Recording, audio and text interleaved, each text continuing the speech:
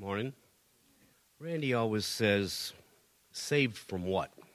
The Revelation 20, verse 10. And the devil who deceived them was thrown into the lake of fire and brimstone, where the beast and the false prophet are also. And they will be tormented day and night forever and ever. Matthew 8:12. But the sons of the kingdom will be cast out into the outer darkness. In that place there will be weeping and gnashing of teeth. Just a few thoughts. God is love. He wouldn't send anyone to hell, right? If the devil can conceal the reality of a true hell, this lack of fear brings his victim a step closer to eternal damnation. On modern churches, please tickle my ears. Don't tell me about hell or I won't be back. Remember, war is still waged against the children of God. Now, the true children of God are safe and secure, but their suffering is a pleasure to Satan. And any he can convince not to accept Jesus will go with him to the lake of fire forever. And consider this, inaction is an action within itself. I pray this is a blessing and magnification of grace to the believer, and I apologize if this seems harsh to others. If it does feel harsh, may it be a healthy fear that saves you from this very real place. This is a fictional story, but all I know is the Bible says hell is a very real place, and there will be agony and gnashing of teeth for eternity. This is entitled, My Worst Best Day Down Under, Fire and Brimstone. I know my motives weren't pure, but heck, I was a pretty good guy. Everybody called me Big Ted, probably because I was soft-spoken and as gentle as a teddy bear. I didn't mind, although it supplied my bar buddies with some good ammunition at times. My trip to church was not my first choice for a date with Sally, but it seemed to be my only option when I asked for the fourth time. So there I was, and that wasn't bad enough, but apparently the pew right on the front row had Sally's name on it. I had met Sally at the doctor's office. As we both waited what seemed like forever, my eyes got tired of reading magazines, and I decided to small talk with someone to pass the time. I asked Sally if she liked passing the time in a holding pen as well as I did, or if she wasn't just a little frustrated too. She replied, yeah, I wasn't hungry when I got here, but I'm about to starve to death now. We both laughed and talked another 15 minutes before her name was finally called. There was something very special about her that made me feel safe. We didn't cross paths again that day, but I just happened to find myself at the local donut shop where I heard she worked. Although she was gracious with a big smile, she shot me down like a trophy elephant 3 times in a row. The fourth time I asked, she said, okay, yeah, but I decide where we go. I said, okay, but little did I know it meant Sunday night revival service at the very church I went to as a little boy. At that time, I vowed I'd never set foot in there again. Mom always took me under duress, and I never felt anything but strong-armed into something I didn't want to do. Yeah, I heard of this man called Jesus, but I wasn't about to give control of my life to this unseen entity. Besides, I saw plenty of hypocritical people in that building. I could do my own thing and at least not be considered two-faced by my bar buddies.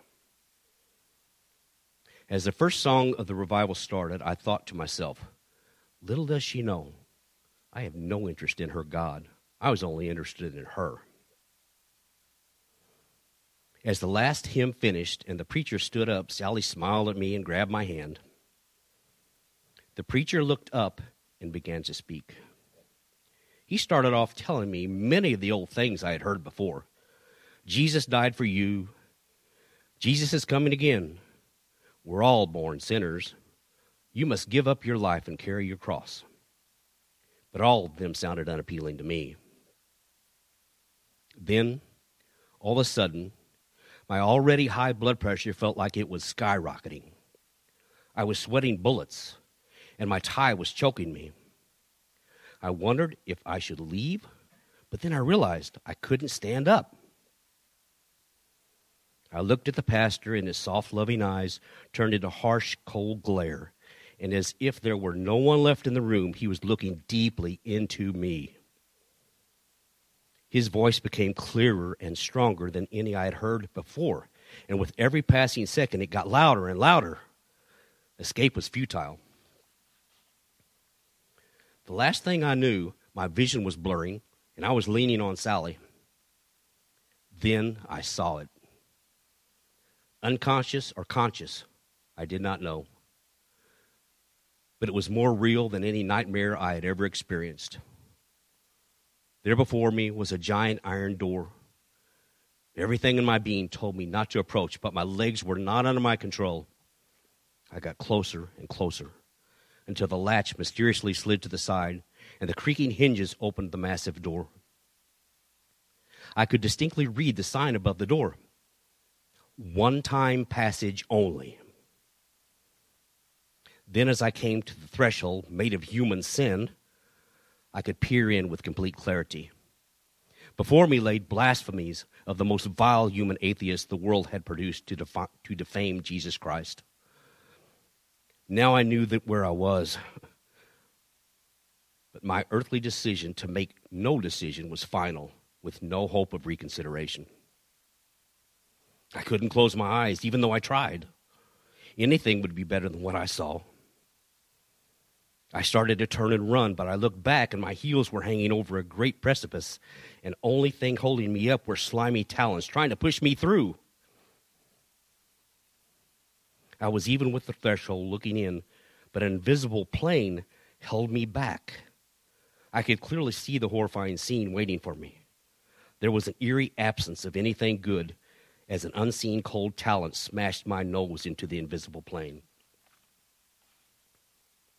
The plane was like a pane of glass, but it had what seemed to be liquid qualities, and my nose popped through, with my face stretching the surface, threatening to break through. I could now clearly see people crying out and reaching for me. I could feel what they were feeling. The dread and hopelessness was overwhelming. Although I couldn't see myself, I felt dirty and ugly. A second after my nose popped through, I could smell the stench of rotting, burning flesh. The sickening smell made me nauseous immediately, and although I wanted to faint, I couldn't. That luxury was taken away also. My head was finally pushed through, and I could hear the wailing and crying, and the temperature felt to be 150 or more. The more I saw, the more my anguish intensified, because now the screams made me realize they were screams of no future hope or relief. Now these quotes from the atheists who now resided here, they were placed in perfect rows with letters written with the blood of those who wrote them. The quotes were stacked in perfect order, so those that walked or were dragged in could clearly see them and realize they were being mocked. I was made to know that once I entered, all of my sins I ever committed would be replayed visually, and the ghoul commentator of choice would give a play-by-play of the disgusting events. Everyone would finally know the real me. My hands felt like they were melting as they too started to sink into the invisible plane, and the pressure applied to my back intensified with what felt like an ostrich foot. My head, now completely through, let me see a full 180 degrees. As I looked side to side, all I saw was physical torture and mental anguish. The mental anguish was the offer of rest. A sign read, "Holiday Inn," and there was a bed made of barbed wire below it.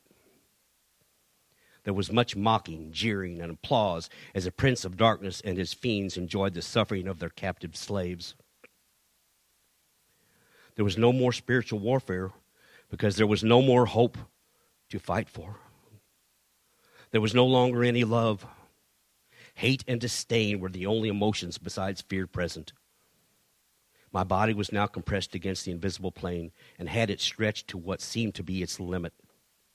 As I tried to drop my head, it was apparent my chin was being held up by what looked like a large frog gig, and I was forced to watch as all kinds of perversions were administered to the victims.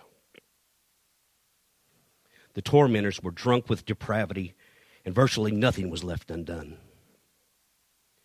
As I heard more screams of desperation, all I wanted was any escape, but even suicide eluded me. Just then, I felt ample pressure on my back to shove me on through. But at the same moment, like a flash, I was snatched back. I felt a jolt of energy rush through me. My eyes flew open, and I took a deep breath. Instantly, I remembered the large nail-pierced hand that saved me. Christ himself rescued me. The jolt I felt was real. My heart had stopped, and I knew my vision was more than a nightmare. The MTs and the crowd who wondered if the man was dead now saw him stand up, walk to the altar, and fall to his knees. Someone said it was exactly 11 minutes and 6 seconds until I was revived. I don't know who timed it, but I later calculated how many seconds that was. Let's pray. Dear Lord, we dream of heaven, and we've been taught, we've read in your word, and we know in our hearts that it's a very real place. So the alternative is most likely real also. Eternal separation from you, Lord. Nothing could be worse. I pray, Lord, that those who heard this, their ears and their heart were open only to the words that they were supposed to hear, and the rest be negated, Lord. I pray that there's no injury that comes from this, but only contemplation and thought, and possibly a work of salvation occurring, Lord. So I pray now, Lord, that as we go into the rest of this, Lord, and we hear Randy deliver the good news, which he does all the time, and I thank you for that, Lord. As we hear that, Lord, let us praise your name, and let us be intent on hearing what you have for us. In Jesus' name, amen.